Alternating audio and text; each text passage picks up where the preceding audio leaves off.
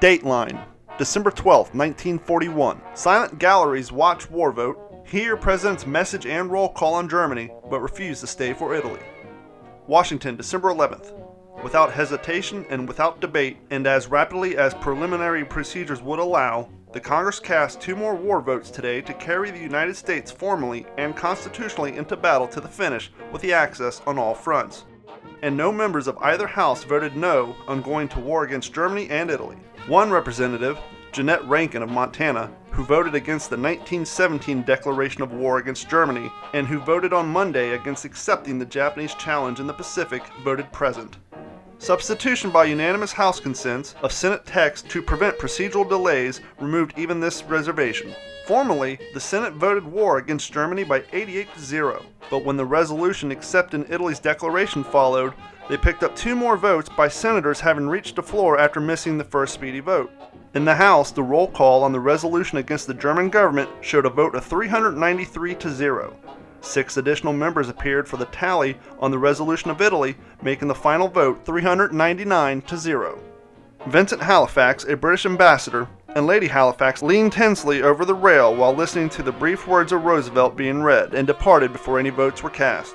Visitors' gallery of Senate and House were crowded and silent throughout the reading of the message and throughout the slow, methodical roll calling on the decision against Germany. When the voting against the resolution against Italy started, the spectators began to lose interest. In the House chamber, the leave-taking was so general and so noisy that Speaker Rayburn halted the ballot counting to restore order, yet the exodus continued. In 1940, the only thing Ralphie wanted for Christmas was a Red Ryder carbine action 200-shot range model air rifle. And he did everything in his power to get it. But let's be honest, if Ralphie was an 11-year-old boy in 1966, he wouldn't care a good goddamn about a Red Ryder BB gun. What would he ask for Christmas?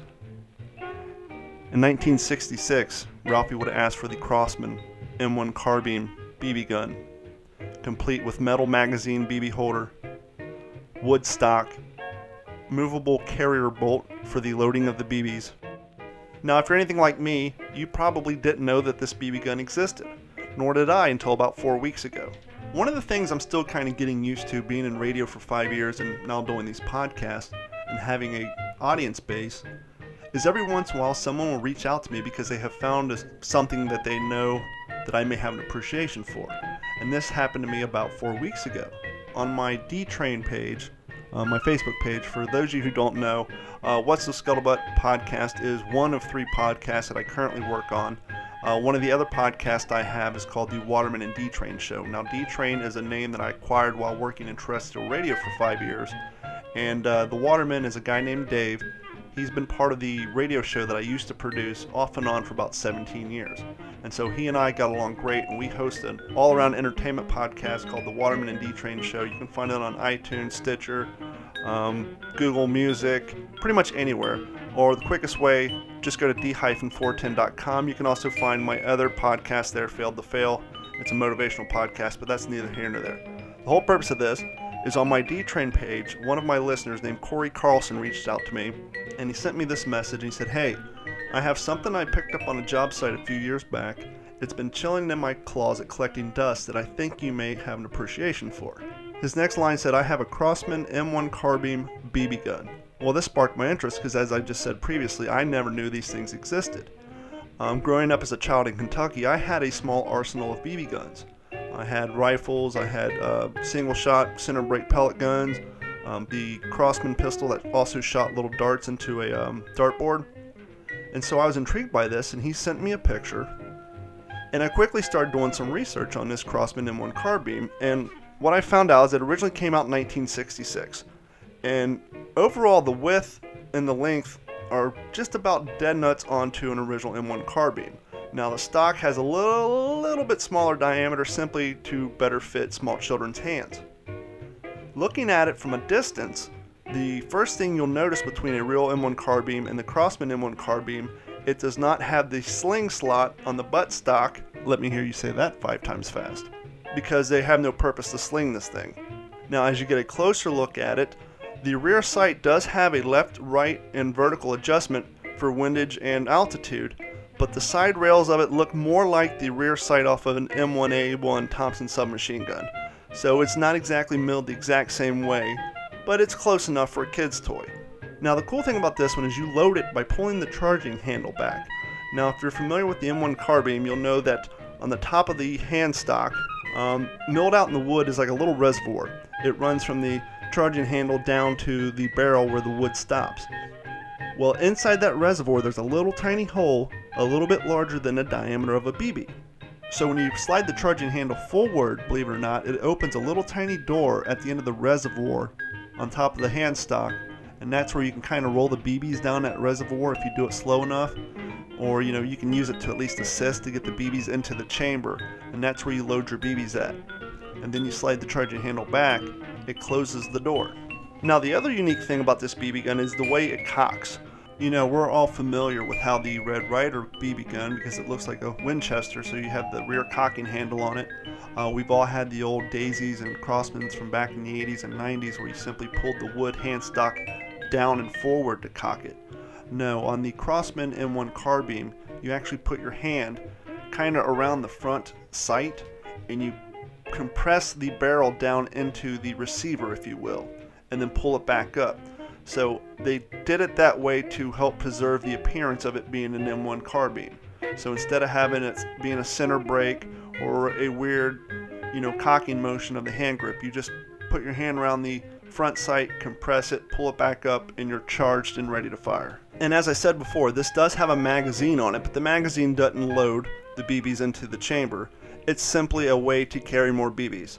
If you're a kid in 1966, you're out on some farmland, you're out in the woods, you're out running the alleys, wherever you shot your BB guns back then, what a better thing to have built into your gun than a reservoir to hold more BBs. And apparently they had 3 variants. Some places say 2, but I just watched a video where a guy claims there's 3. The original variant that ran, I believe, from 1966 till 1968 had a wood stock and a metal magazine on it. Now, as I just said, I saw a video where a guy claims there's 2 variants of the wood stock. One of it's pretty much flat, and then the other one has some tapered edges on it. The second true variant that came out in 1968, to lower the cost of the gun, they switched to a synthetic stock that they called Crosswood. And instead of having the cherry look to it like a regular M1 carbine or an M1 Garand, it has more of a blonde white pine look to it. But they did do a pretty good job making the synthetic wood grain, but it is lighter, it has a hollow plastic sound to it, and as far as collecting goes, clearly the first variant with the wood and the metal magazine is the one everybody wants. Which just reminded me, I forgot to mention, on the second variant with the synthetic stock, it also has a plastic magazine. So that's the 2 huge differences, the plastic stock and a plastic magazine. Well, I just so happened to get the original variant. And, the thing needs work. It's super old. It cocks, but it does not contain compression, or it will not hold compression. The valve seals need to be replaced. But the thing's super cool. It fits in with my World War II stuff. Over the years, I've kind of inadvertently become a vintage air gun collector.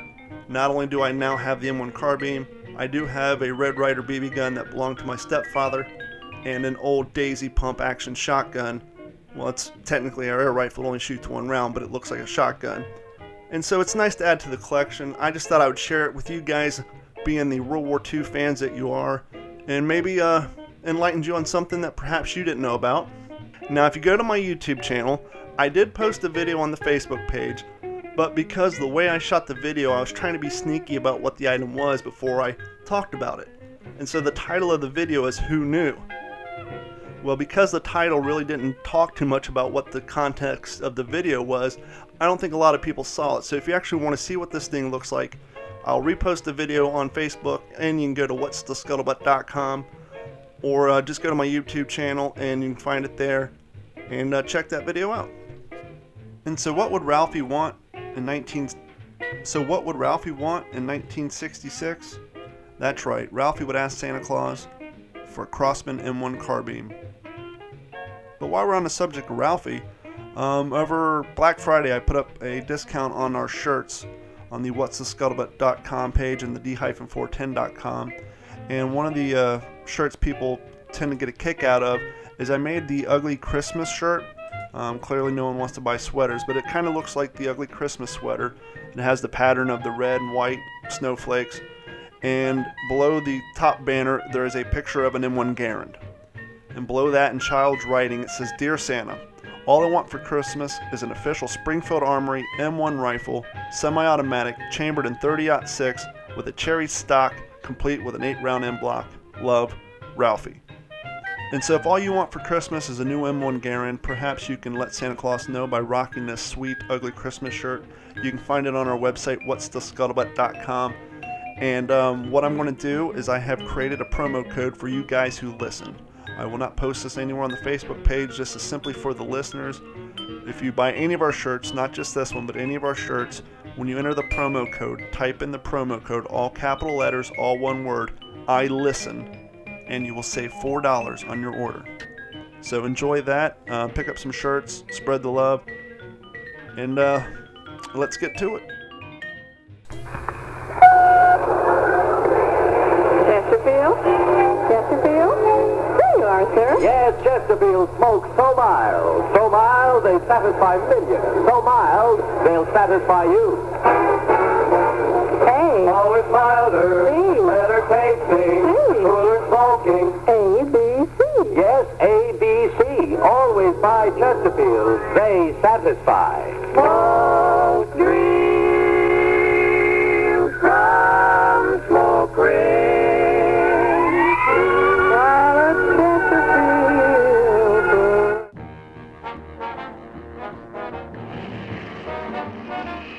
And welcome everybody to another episode of the What's the Scuttlebutt podcast, your new favorite World War II based podcast. And yes, we put the word based in there because we primarily try to focus on all things World War II, including interviewing vets, authors, and things of that nature. But oftentimes we find we interview a lot of World War II reenactors, well, because who better to know this history than amateur historians, and mind you, professional historians. We have interviewed quite a few reenactors that are also educators, whether college or at the high school or middle school level. And I want to say thanks everybody for hanging out with us throughout this year. We're getting ready to move on to 2019, and things are going to get bigger and better, and I appreciate everybody holding tight with us as we focused on what we wanted this podcast to be, what we wanted the format to be, and we are going to continue on. And joining us on the phone for this episode, he is with the 2nd Ranger Infantry Battalion of St. Louis, one Kevin Owens. Kevin, how you doing this morning? Very good. How are you? I'm doing pretty well. The day just got started. What a better way to start the day before going off to work than to do a podcast. I can't think of a better way. I know you're a fireman and you primarily work evenings and weekends. Is that correct? No, I work actually 48-hour shifts, and then we get 4 days off. So it's evenings, weekends, holidays. It's a pretty mad schedule. Yeah, a lot of heavy rotations. Mm-hmm. How did you get into the fire department career path? Oh, well, honestly, I want to do some type of service. It just depended, really. I mean, growing up as a kid, it's what brought me kind of into reenacting as well, is, just in awe of people who were, able to make that sacrifice, like military was a huge influence, and rather than go the way of the military, I actually went the way of public service and joined the fire department.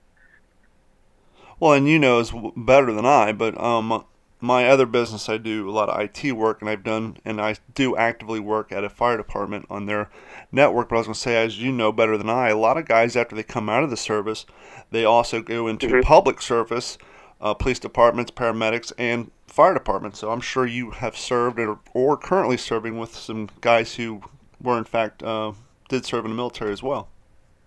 Oh, absolutely. I mean, we've had a lot of guys, when I first started, a lot of Vietnam veterans. And then as time went on, those guys went on to retire, and now getting Enduring Freedom, Iraqi Freedom veterans, and post that era of guys who've been in and out and come home and decided to get into public service as far as the fire department goes. So yeah, I've worked with veterans of all different types from all different branches, and it's always been a pleasure, talking military with them. And the funny thing is when you talk with them, and you kind of speak their language a little bit because you understand what after talking to so many vets, what it is that they've been through, and you kind of pick up their lingo and they talk a lingo back to you. It's like they kind of like you a little bit more. They warm up to you a little bit more because you know what they're saying and Sure. you kind of understand a little bit. Now, in your experience, do you find that those guys coming in from the service, they sort of transition better into what you guys are doing as far as your structure and your daily routine than someone who's coming from the civilian world? I think they have a better understanding. A lot of the terms that we actually use, since in essence, the fire department is somewhat of a paramilitary organization. You have structures as far as officers and like non-commissioned type officers, which depending on the department, it would be like a lieutenant or something like that, or but there's that structure that is also there. So they it kind of just is a new walk in the park for them, as they go from the really strict military to a little bit more loose, but still has structure, kind of like the military.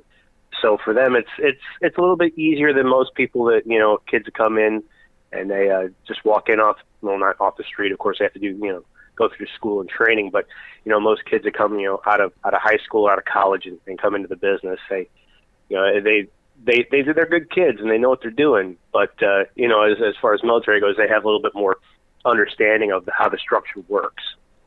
And it may sound a little funny to those who really haven't put much thought into it, but there's something to say about a group of guys who already are used to wearing heavy, cumbersome equipment in hot weather, especially down here if you're a fireman in Florida, being a fireman in general, those uniforms are heavy, and you're, as the title dictates, you're in a hot environment such as a structure fire. And so the transition of going from a civilian getting used to wearing heavy gear and being in an uncomfortable environment and being able to function appropriately and properly in that condition, obviously the guys coming out of the service, clearly the gear is different, but they're used to being in this sort of situation where you basically have to ignore that discomfort and get the job done. Yeah, it's most definitely a young man's job. I can tell you right now, from when I started, I was just, like a bull in a china shop, and I wore all this stuff, and back then it was a lot less ergonomic. The stuff that you wore was kind of like a one-size-fits-all, and now that they've made things that are a little bit easier to wear, they rest on your hips rather than on your shoulders, which, makes you actually work a little more because, it's not as cumbersome as it used to be. It's not as difficult to wear as it used to be because they, after, I guess the last 20 years of figuring out what gear should feel like when you're wearing it, what can make you stay in longer, what can make you work longer, is the best case scenario. And they've really come far with the technology that's helped us do our job, more efficiently and better. Now you kind of hinted to it back at the beginning of this. You're getting introduced and involved in the World War II reenacting. How did that happen for you, and when did it happen for you? Well, like I said, I've always looked up to military. It's like it takes a lot of guts to put your life on the line like that, to be able to, at any moment's notice, saying you're getting on a plane and you're going to go fight an enemy, or, you're going to, any moment's notice, you're going to leave to go fight a war or what have you. Same thing happens with, police and fire as well. To me, it seems kind of different. What really kind of transitioned from my life when I really always had that interest, the weaponry, the tactics, the clothes, especially the different eras and how you look from like World War I to World War II, and then you get into, Vietnam, where they have actually camouflage, or they had it in World War II, of course, but the standard uniforms were more camouflaged, with like the old tiger stripe camouflages, which were pretty neat looking. And then into the 80s, just the whole history of it. It was just really fascinating to see the, what's the word I'm looking for? Progression? Yeah, progression. Evolution? That's the word I was looking for, evolution of how things have changed over the years, and, but at the same time, how they stay the same. It's kind of like you just said with the fire department stuff. Being a World War II reenactor, or even a World War I, or just a living historian in general, and you're out in an event, especially one with a huge timeline, you can actually see the progression and evolution of the gear from World War I to modern day. And as you said, nowadays the more modern stuff is more ergonomic. Back then they were more concerned about how do we get this on their back and make them move it. Now it's how do we get this on their back, causing less back issues, making them move it but more comfortably so they can get the job done more proficiently. Yeah, but the unfortunate thing is, as far as World War II goes, the haversack wasn't exactly practical. Exactly. For anybody who's folded one up, it's not exactly hey, let's get something out of the bag real quick. There's no way. Yeah, the Marine Corps the Marine Corps web gear was definitely a little easier to handle. Yeah, so to me it was like I think it was around 2004. I was like, I was like, I want to buy one of those M1 Garands, and I looked around at different places and I found one for a decent price, and I picked it up, and I was talking to a buddy of mine, and he was actually a cop, and he said, "Oh, you bought an M1?" I said, "I did." He said, "Well, that's the hard part." I said, "What are you talking about?" He goes, "You need to get yourself into World War II reenacting." I was like, "There's such a thing?" He goes, "Yeah, because everybody's heard there's Civil War reenacting. Sure. Everybody's heard about that, but I was like, there is such a thing as World War II reenacting." He said, "Oh, absolutely. Here's a guy you want to talk to." So I went and talked to him, and basically over the course of a year, I had some difficulties with a few health issues, and then over the course of the year, I figured, yeah, I'm going to do this because it really looks neat. I could learn a whole lot from it, make some friends, and little did I know what I was in for when I first started. So yeah. And now the first group you joined up with, is that the same one you're with now? Yes. I'm viciously loyal. Yeah. Well, and depending on where you're at and what state, there's a lot of groups, and some groups, are on their way of dismantling due to some of the key guys aging out or due to what have you. And so it's, to be with the same group for, 17, 16 years now, that's a pretty good stretch. And not to mention the fact of having a same group that's still together and actively doing it for that amount of time is pretty impressive as well. Yeah, we're actually a pretty old group. I have a lot of old paperwork because, getting into the history of World War II, and then you get into the history of what we do, I've come to find out a lot of interesting fun facts, and found, through making these friends and making these contacts, found a lot of interesting paperwork back from the mid-'70s. Nice. And we were like one of our current members was actually one of the founding members or founding board members of some of these organizations that are out there today. So, it's weird just looking at this paperwork and seeing, the names of guys that I've heard of and guys that I know of and guys that I actually know. And these were the guys that started it all, It's really interesting to learn all that history and to be able to pass that on and, talk to other reenactors like yourself about it, and your audience as well. But it was really kind of strange how a lot of it started here at home in St. Louis. And, at least if anybody has any further knowledge, I would love to hear it. But some of the most earliest documented stuff was like 1973 to 1976. So really interesting stuff. Well, let me ask you this. A lot of people, when they get involved in a particular group in reenacting, that group a lot of time is founded, and the group they represent is founded because that group that they're representing actually were stationed in that area or had something to do historically with that area. Is that why your group leaned towards the 2nd Ranger Infantry Battalion? Was there any connection with St. Louis at the time? No, from what I understand of listening to the old guys, there was just a bunch of different groups, and as you may know, and as some of your listeners may know, there's personality conflicts and things happen. So some guys just splintered off and said, well, let's just do this because, D Company 2nd Battalion Rangers, climbed up Pointe du Hoc and, climbed up a cliff and fought the Germans, under fire. So that's a pretty impressive thing in and of itself, and just their history was just incredible. So that's how they actually came up with what they wanted to do. And strangely, they had some pretty interesting requirements. I mean, you had to, and this is back in the 70s, you had to actively learn how to rappel and know your ropes and knots to be able to join the group. So, I mean, this is not true of today, but back in the 70s, that was kind of a big deal back then to them.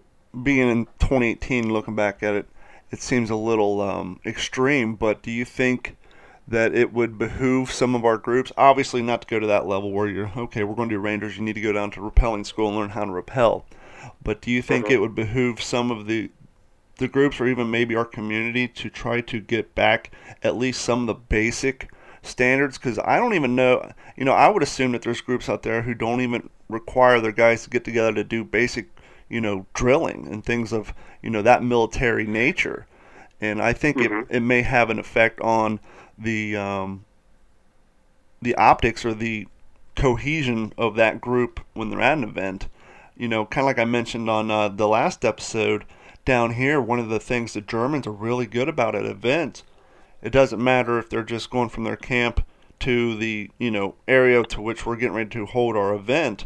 If they're moving in, if their whole group is moving, it's not just two guys heading off to grab a snack somewhere. They move in formation. They march in formation to wherever they're going. Whereas some of the GI guys, they just grab their web gear, grab their Grand, and they just kind of talk and chat, mosey and mill out to the area to which they're going to do their event. Tactical gaggle is what we call it.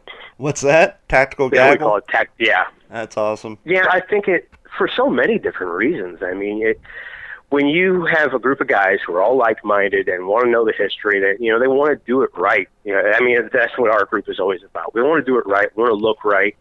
There's some things that you really can't help, but we want to do it as right as we possibly can. Very early on, a lot of our guys, the conflicts that were going on was, we had military people who wanted to do reenactments, and we had vehicle people who just basically wanted to go to parades, and there's this constant conflict of, we're just, here is window dressing for the vehicle owners or the vehicles here to help the troops, so there's a lot of conflict involved,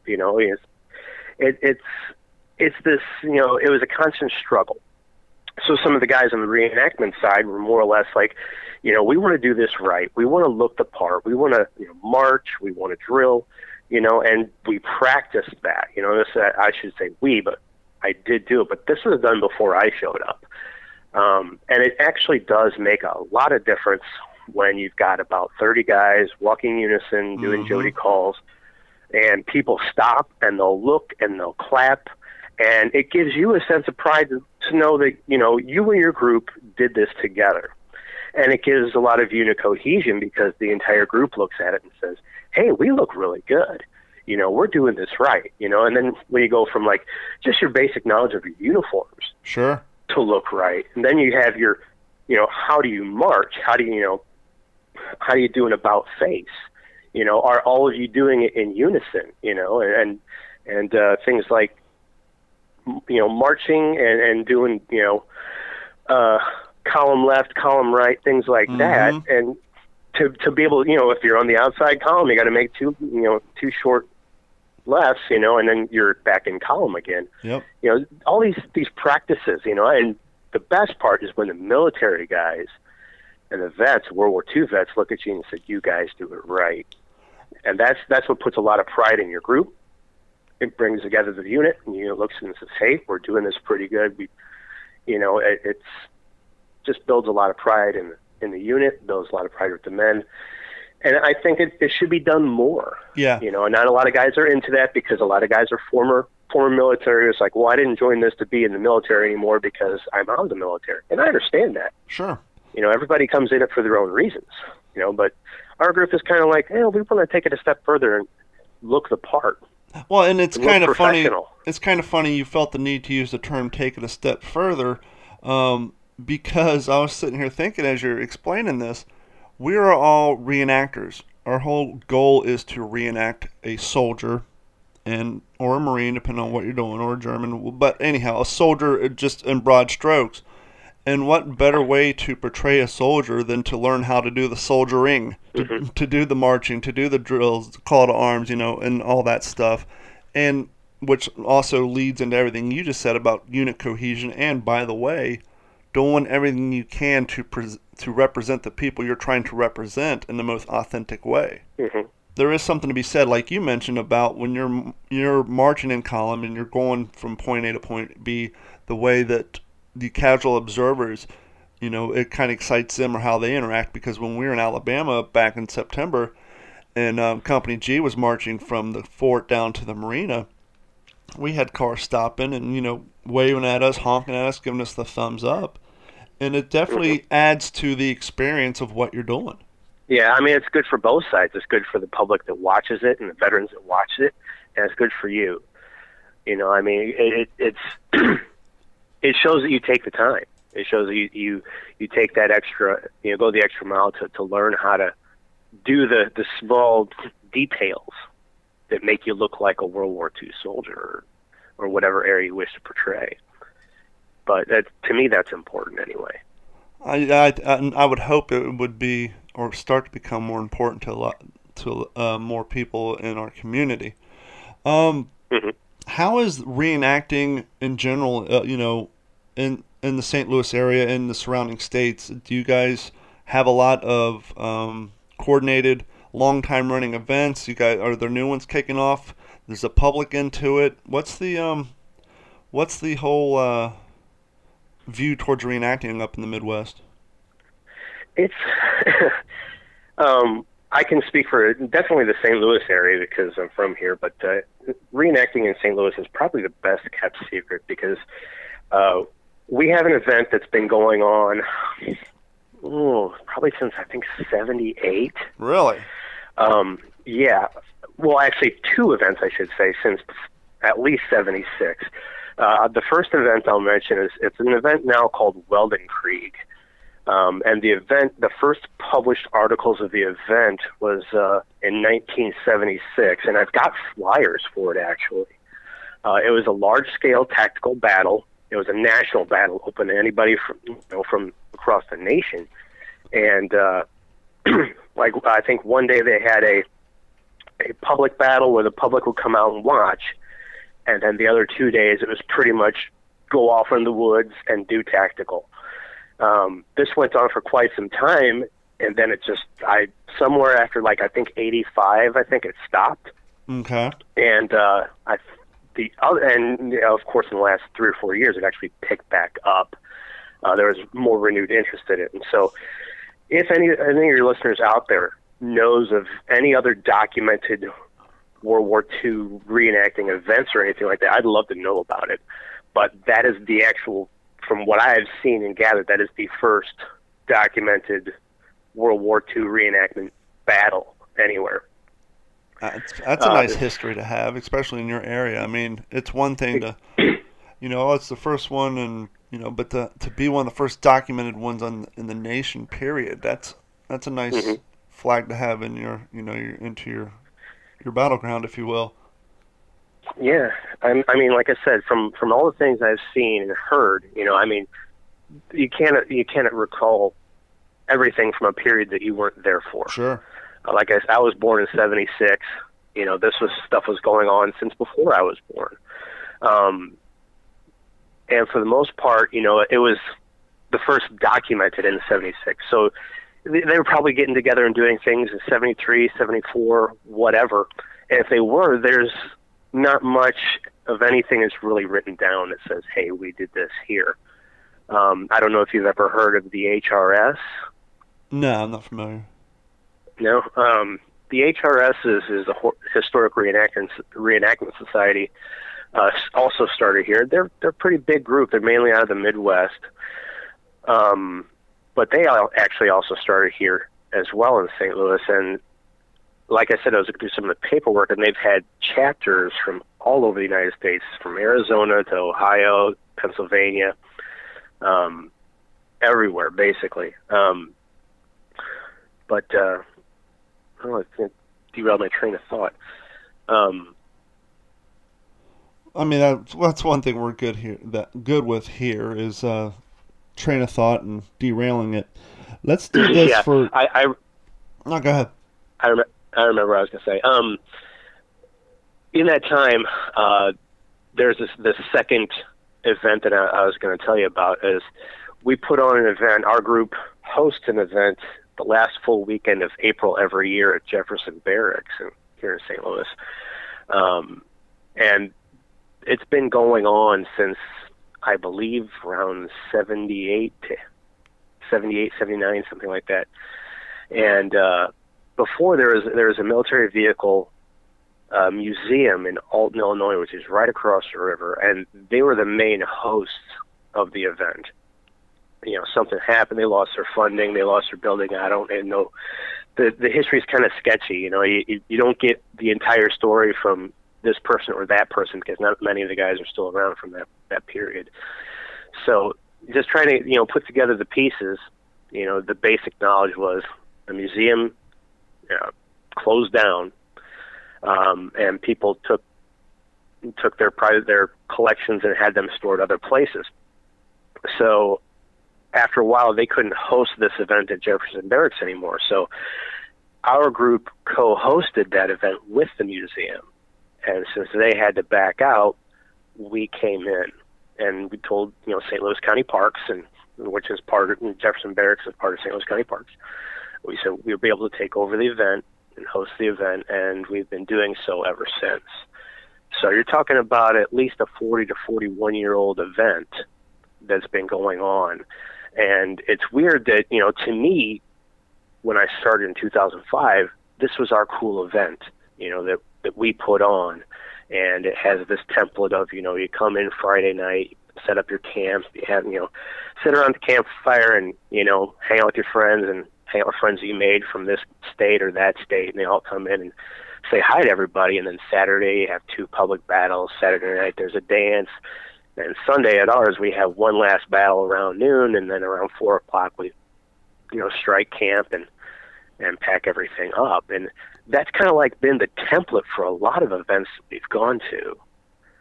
And it's like, but these other events have been going on for 32 years, or 15 years or what have you. And it's like, well, our event's been going on for 41 years. Yeah. So we kind of, paved the way for actually having this national, styled event that you go anywhere in the United States, and it's kind of the same template. I hate to say that the Rangers led the way on that, but they kind of did. Sure. But like I said, I only know the history of what I've been told and locally, and if anybody can give me any information of, maybe I'm wrong, but stuff that's out there I'd love to hear about it. It's the history of what we do is interesting as well to me. Well, I want to get into the history of what you guys do as far as, who you represent, the 2nd Ranger Infantry Battalion. For, yes, a lot of our listeners are reenactors and historians, but some of them are people who just have a general interest and growing interest in World War II. And how we'll kind of lead into that. Are you familiar with the Pen and Sword publishing of the book called The Cover-Up at Pointe du Hoc? I've heard of it. I haven't been able to read it, but if you could enlighten me a little bit, I'd love to hear about it. I'm not familiar with the book. The reason I brought it up is because I remembered I covered this a few episodes back where they're currently doing a filming based on this movie. Based on this book, and clearly it's about the 2nd Rangers, and it's basically they're doing a filming over at the Maisley Barracks or Battery. I'm sorry. Maisley. Yes, they're filming there, and they put out a call. And this was back in September. They put out a call for basically American, quote-unquote American reenactors, because obviously this is being done overseas, but they're looking for D-Day Rangers and Weimar reenactors, and they're basically who want people of the appropriate age, between 16 and 20-ish, with obviously the complete kit. And they're putting together I'm going to assume it's going to be like a TV miniseries. I doubt it's going to be a full-fledged film, but it's going to be based on this cover-up of Point du Hoc, and I'm going to assume it's probably going to be in much of the normal history-based shows where they're doing their interviews and they use the reenactors for their fill-in scenes to kind of explain what they're talking about. And I didn't know if that book or that topic had any, had brought up any excitement in your guys' group, because here, another show is going to be produced and brought up about what you guys do and what happened at Point du Hoc. Yeah, we were, I think a couple of years back, we were talking about the Mazie Battery and how it was uncovered, and some of that history that's kind of been just forgotten and is coming to light now. We haven't heard anything as far as any type of TV show recruitment, but it's, to me, that's just another part that interests me about D-Day, that there was this whole other part that was there. I mean, you hear the accounts and you talk to the guys that were there and you listen to what they had to say, and you don't hear anything about the Mazie Battery. You just hear about the mission that they went on. Yeah. Because that's what they needed to know. Just for our listening audience, if you could just give us your little rundown on the 2nd Ranger Infantry Battalion. Okay, well, the 2nd Ranger Infantry Battalion was training with the 5th Ranger Battalion at Camp Forest, Tennessee, which is outside of Tullahoma. They trained and went to England to train with the British No. 4 Commandos. And after they trained with the Commandos, they entered onto D-Day. D Company scaled the cliffs of Point du Hoc. On D-Day, it was 250 men. And after the days of fighting, 91 were able to actually fight. The rest were either killed, captured, or wounded. They were the first group to actually accomplish all of their objectives on D-Day, from climbing the cliff to destroying the guns, which secondarily, the guns weren't where they were supposed to be. They were further inland. They destroyed a weapons cache and guns, actually an ammo depot, I guess, if you want to call it. And they destroyed these 105 millimeter guns. Basically fought off a couple counterattacks. And they had to deal with an AA gun that was bearing down upon them once they were up on the cliff, or actually on the ground at the cliff. And they got chewed up pretty bad by that one. They were later reinforced that evening by members of the 5th Ranger Battalion, and eventually were made relief when a few Shermans came running up the road, and basically met all their objectives. And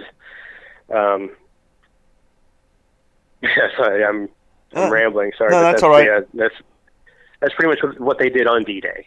Then you go on to Hill 400 in Hurricane Forest. They made it up a 400-foot elevation hill that was a perfect observation area.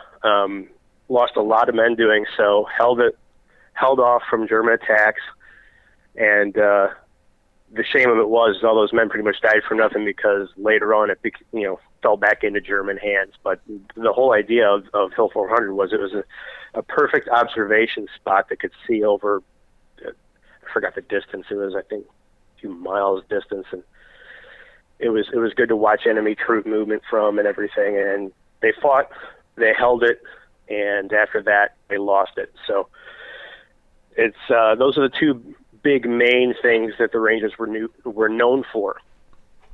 Well, let me ask you this, going back to the recruitment for the Ranger Battalion. Obviously, we all know the story about the Airborne, how they would go out and recruit people and offer them the extra cash to jump out of planes. We know the primary focus of the Airborne is to go out, kind of ahead of the main troop landings to secure primary points. For the creation of the Ranger Battalion, how was the recruitment done, and what were their key roles? I mean, were they basically sent out kind of the land equivalent of the Airborne, where we sent them out to do more difficult tasks, or what? I guess my question is, what separates the Rangers from the normal infantry as far as recruitment and their job duties? Rangers were actually, just as you said, like the Airborne, they were a special unit. They did light infantry tactics. The 1st, 3rd, and 4th battalions in North Africa were always, put on really heavy tasks because they knew that they could actually do it. They were known for moving very far distances very fast. So the word around was, they were elite because, everybody knew that the Rangers were elite because, Darby's Rangers led the way. And that's where the saying came from, Well, actually, it came from Rangers lead the way. It came from D-Day, but Darby's Rangers were like really heavy hitters.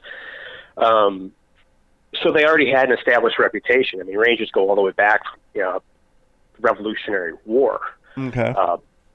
But they actually had, more of a reputation during World War II, and people were like, or at the outskirts of the war, they were some of the very first U.S. soldiers to see combat in Europe with Dieppe Raid. So basically they already had this established reputation that says, hey, they're special, they're elite, the pay is better, but you get to do better stuff. You don't have like an infantry unit per se. You go in and you do special missions. So people wanted to be part of that. They wanted to be part of the elite. The Airborne was brand new during World War II. They've never done it before. So that's why it was kind of like, we don't know too much about it, but it sounds kind of neat, or the pay was better, as the guys always say. But the Rangers already had an established reputation, so they were known for what they do.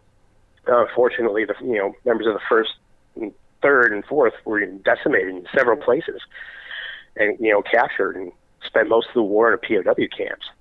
But still, their attitude, their tactics, their strategy, it was unconventional combat.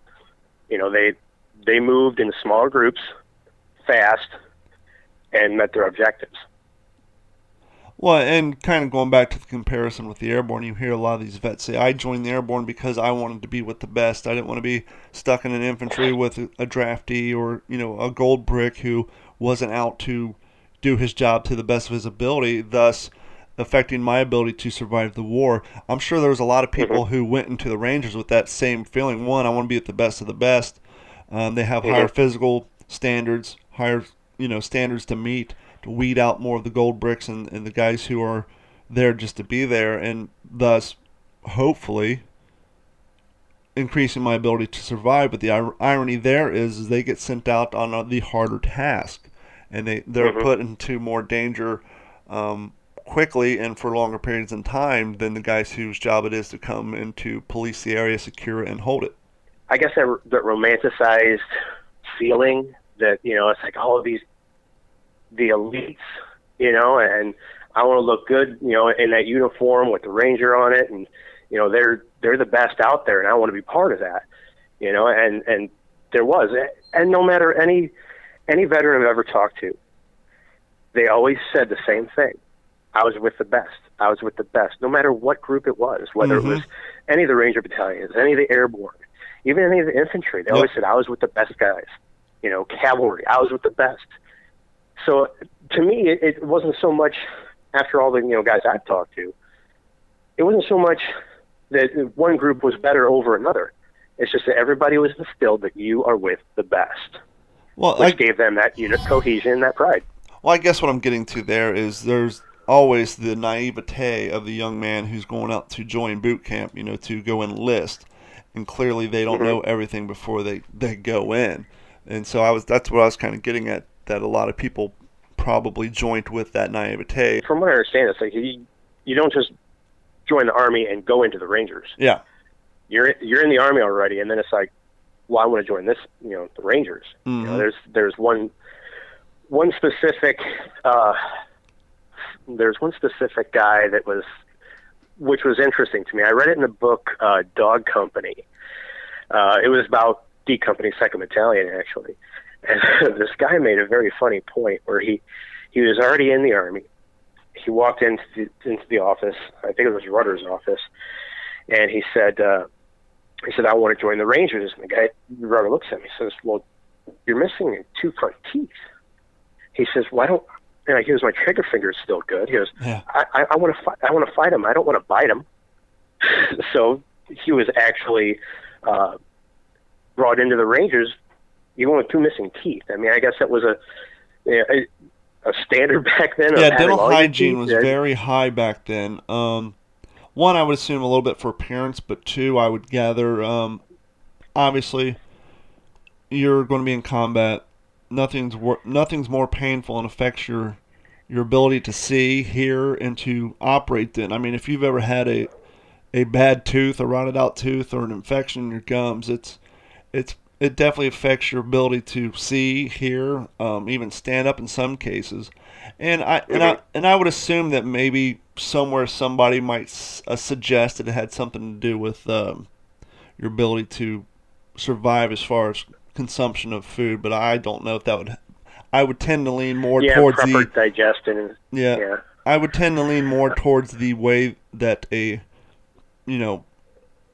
pain that teeth can cause someone, because I remember I had an abscessed tooth shortly after I graduated high school, because once I turned 18, my dad's health insurance and dental insurance dropped me, so between 19 and 23, I just had this bad tooth, and when I finally got insurance, but I mean, I would remember waking up at nights just screaming and just being in insane agony and pain, but these are all just assumptions on my part. I've always heard, and I've yet to find any documented research on why, but yes, they definitely put clearly on eyesight, obviously, but dental hygiene as well, as far as the amount of teeth you have, and that why I haven't read the documented proof. And if somebody knows, please email it to me at mailcall@westscuttlebutt.com or send it through the Facebook page. But it would be interesting to see why there was such a high standard put on, one's dental hygiene when it came to being a combat soldier. Yeah, here's a funny kind of side note, and it's interesting.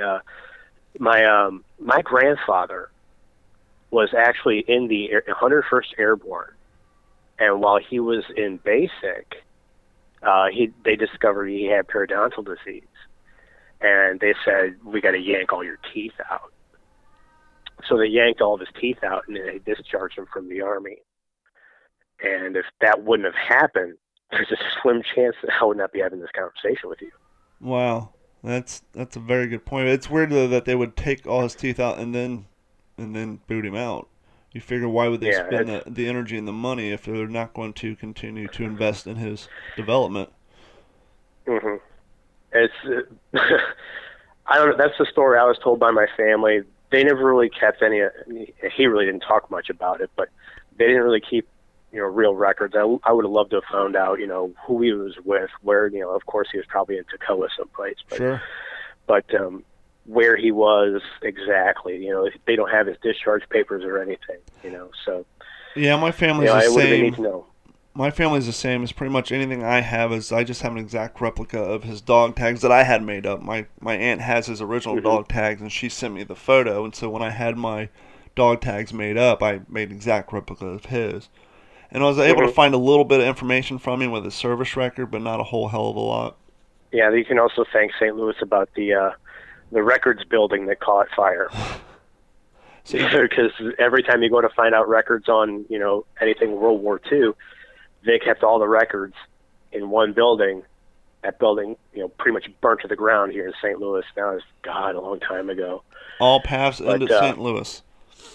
Yeah, wonderful place. But yeah, that history is pretty much gone. I have, if I wanted to look up, Morris Owens and 101st Airborne, I couldn't find anything on it because those records have all been burnt to ash. So,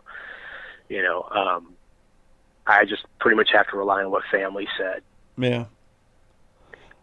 Now and they're relying on what he told them, which was very little. Mm-hmm. What do you got? Do you guys do very many events in the wintertime up there? Yeah, we try to. We go to Weldon Creek. We host a small battle here. We just had it on December 8th. We call it the River Battle because it's so close to the Missouri River. What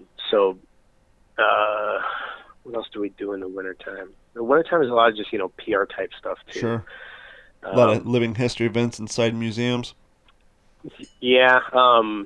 More or less like we do like work in tandem with the parks because that's where we're pretty. We're an entity, but we base ourselves out of Jefferson Barracks, which is part of St. Louis County Parks. we actually have a building leased in Jefferson Barracks where we store all of our props and equipment for our event in April, World War II weekend. So we call ourselves kind of based out of Jefferson Barracks, even though we're not really, based in. We have no mailing addresses to the place at all. It's just like a big storage building that's there for us. So. How many guys do you have in your unit? I was looking through your Instagram photos this morning, and you seem to have, at least in some of the larger events when you guys do your group photos, you seem to have a fair amount of people involved with your group. Well, we have about 50 guys and girls, but not everybody makes every event. No, they never do. Usually we get around 24 people for an event. Now you've got some guys who they aren't travelers, or they don't go anywhere if they can't bring their Jeep or whatever. And a lot of the events that we do are far away. Mm-hmm. Of course the stuff we do at home, but there's a lot of stuff that we do in northern Illinois, eastern Ohio, stuff like that. But a lot of guys just don't like traveling. They want to stay home, or they're older guys that they want to go to the local things, and that's it, Mm-hmm. But it's hard to get everybody together at one event, So we have, plenty of guys that go, between, 20, 25 usually. So. And that's still a pretty good number for one group at an event, because, yeah. Because clearly there's going to be at least 2 or 3 other groups there. So, 25 is a pretty good number. Mm-hmm. I assume you guys do Conneaut each year, correct? Oh, absolutely. That's a staple. Yeah. This year is going to be huge. I'm hoping that this will be the first year I'm able to attend. You need to go. There's one thing that we've got, amongst our group. One of the things that we got is the reenactor bucket list. Mm-hmm. We got that too. There's, yeah. Well, I guess same circus, different clowns, Sure. No matter where you go, right? But we all have our bucket list of things that you want to do, and reenactments you want to go to. And I was lucky enough to cross a lot of those off my list. But yeah, Conneaut's definitely one of those things you got to go, because if you go once, you're going to go again and again and again. Well, the irony is I grew up in Columbus, Ohio, but I never did any reenacting. Mm-hmm. I didn't get involved in reenacting until I moved to the damn near end of the state.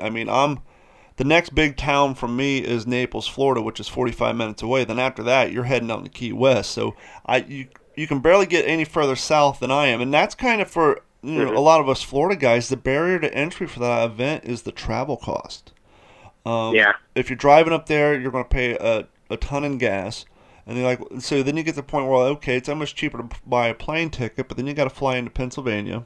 Then you got to worry about, Mm-hmm. well, how am I going to get my weapons, my ammo up there, and all my gear? Then I got to rent a car. Mm-hmm. And so, unless you're able to carpool with a handful of guys, and then that carpool also requires more time off of work because of the, unless you drive straight through, you need at least 2 days, 4 up and back for travel. And so for us down here, that's kind of the barrier to entry for that event, is getting off enough days of work to be able to make the drive, because what we do have is, lucky enough, we have a close enough community that some of the guys who do make that long haul will take other guys' guns and ammo up there, and then some of the guys who can't get off the work will make that flight and deal with all that, and then the equipment that would be cumbersome through TSA will be up there waiting for them. But that's why I say I hope to make it this year. I know plenty of my guys down here who are going, so I'm hoping to be able to get up there this year. Plus, this year will be easier for me because I no longer work in radio. For the last 5.5 years, I was a producer of an afternoon radio show.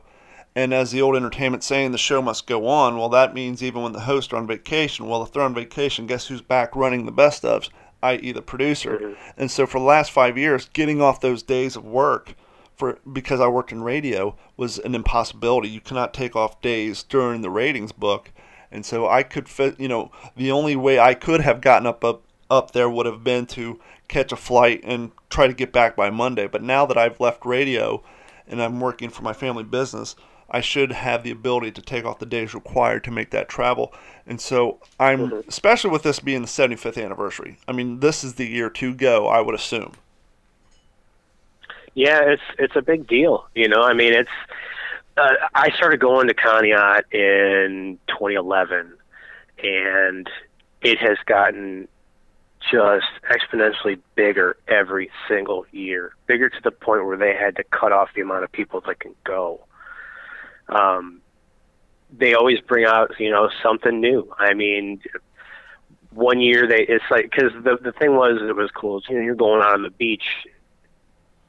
Higgins' boat drops you off on the beach, and you run up the beach, and overhead there's a B-25 flying. There's 2 3/4 scale Mustangs that are flying, the TBM Avengers flying, and then one year they bring out all those and a B-17. So Wow. You've got all these planes flying overhead, and they're just right over the top of you while you're fighting. It really puts you in the moment. Yeah. And the crazy thing about that moment is you have to almost remind yourself to stop and take it in, because I don't know about you, but a lot of times when you're running, you're ducking, you're diving, you're shooting, it basically becomes a symphony. I can never say that word. An orchestra of sound around you, and you kind of just block it all out, and you're focusing on what you and your group have to do, the objective you have to take, and so you have all this amazing stuff going around you, the flyovers, the heavy weapons going off, that by the time the event's over, you personally missed most of it because you're focusing on what you're doing, and you kind of block all that out, and not even intentionally. It just becomes almost instinct. You're focused on what you have to do. You're going over your head. Oh yeah, I got to go down to this tree. I got to stop. I got to wait for the tanks to move up. You're part of the choreography, because after all, a lot of people from the outside, they think we all just kind of go out on the field and just do whatever, which yes, tends to happen. Every great plan is great until the event starts, but there are some pre-written choreography as far as get Group A here, get Group B here, pause for this amount of time so the weapons can come up or the Jeep can do this and that. And so while you're making your landing and you're running through all this in your head, a lot of times you personally miss all the great extras that the organizers have included into the event. Mm-hmm. And you're absolutely right. Another thing about it is I really have to give my hat off to the organizers for their logistics and communication to move that many people. Yes. In a coordination. I mean, it goes off like, I've run events. I used to run our World War II weekend, and I've run, larger scale events, but not to that scale. My events were like 400 or 500 people, plus, spectators and what have you. But for me, on that smaller scale of 500 people, the logistics, the timing, the communication, everything was really important. But when you're dealing with the FAA for the planes, you're dealing with the boats, you're dealing with, say around 800-900 reenactors trying to get into a boat, their movement, the battlefield coordination, all that. Even if they look at it and say, "Oh, well, this didn't quite work," it works. All of it works, because from the standpoint that I'm seeing as a former event organizer, is that there's a timeline, and you get to the point where you need to be, the embarkation, and then you get on the boat, and then you move to this phase point, then you move to that phase point, and everything is, like you said, it's just a symphony going on around you.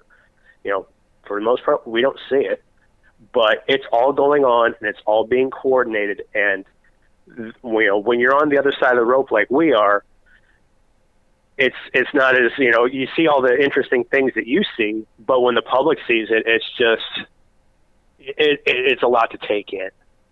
Well, they go ahead. No, you go ahead. Well, I was gonna say, as a past organizer yourself, and that's just the romantic side. Then you have the other side. You have the crowd control.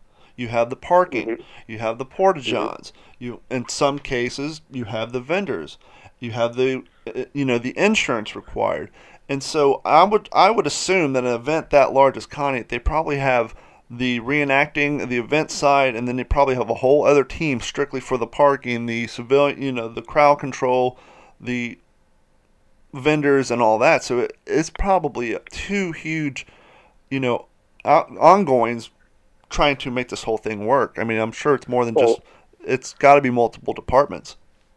It's a lot of the townsfolk help out. There's, the churches offer their parking lots. The local churches, the schools use the buses to move people back and forth from shuttles from parking lots to the area that, with camps and where the battle takes place and such. I'm sure it's a huge boost to their economy up there. A small town economy. I'm sure. I mean, that's probably where a lot of their businesses, especially the restaurants and motels, that's probably where they make part of their yearly nut is during that one weekend. There are people up there that surrender their homes for a week and rent out their homes to people and make a killing. Oh, I'm sure. Because, reenactors are willing to pay whatever.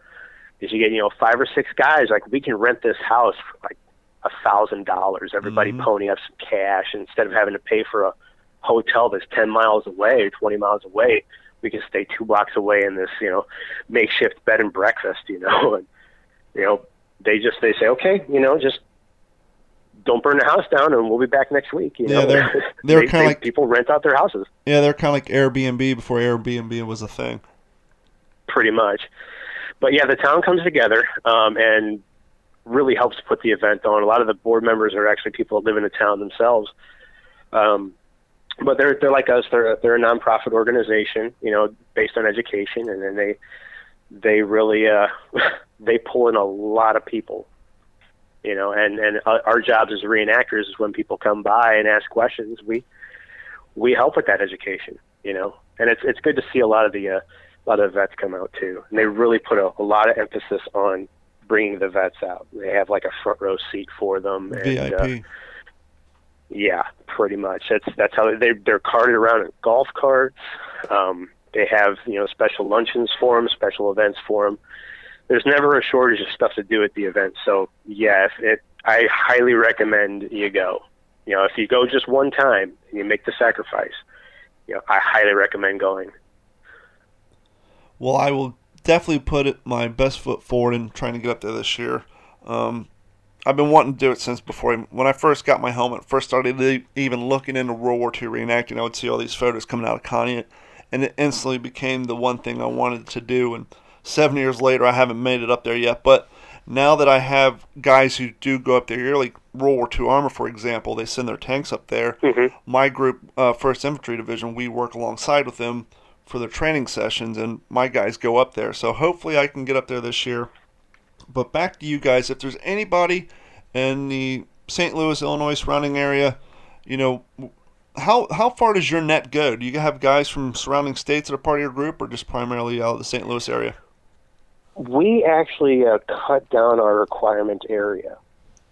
So we're within you can join if you live within a 2-hour drive of St. Louis. Okay, and so if you're a listener and you live within 2-hour drive of St. Louis and you're either looking for a new group because you fell out of your old one dissolved, or you're new to reenacting and they wish to reach out to you, where's the best place to go to get some information on the 2nd Ranger Infantry Battalion of St. Louis? Well, we've got Instagram, of course. We've got Facebook. We've got a website as well, secondrangers.org. So any of those places, so I could give you my email if you like it, and I could pass it on to the higher ups. Excuse me. It's KOwens2Rangers, the number 2 @gmail.com. He's Kevin Owens. He's part of the 2nd Ranger Infantry Battalion of St. Louis. He's also a firefighter and an amateur historian like the rest of us. We do this because we love the history. Well, most of us do. Yes, there are the guys who do it simply because they want to, quote-unquote, go play Army. At least that's what their wives tell their friends. But most of us are in it for uniform. Yeah, most of us are in this for the history and to educate the people, primarily the newer generations. But, there are some older cats who come out and want to learn too. Everybody's welcome. But thank you so much for your time, Kevin, and you have a safe week. And hopefully I'll run into you at an event sometime. Yeah, and if I don't hear back from you, then Merry Christmas. Thank you. Merry Christmas. All right, take care.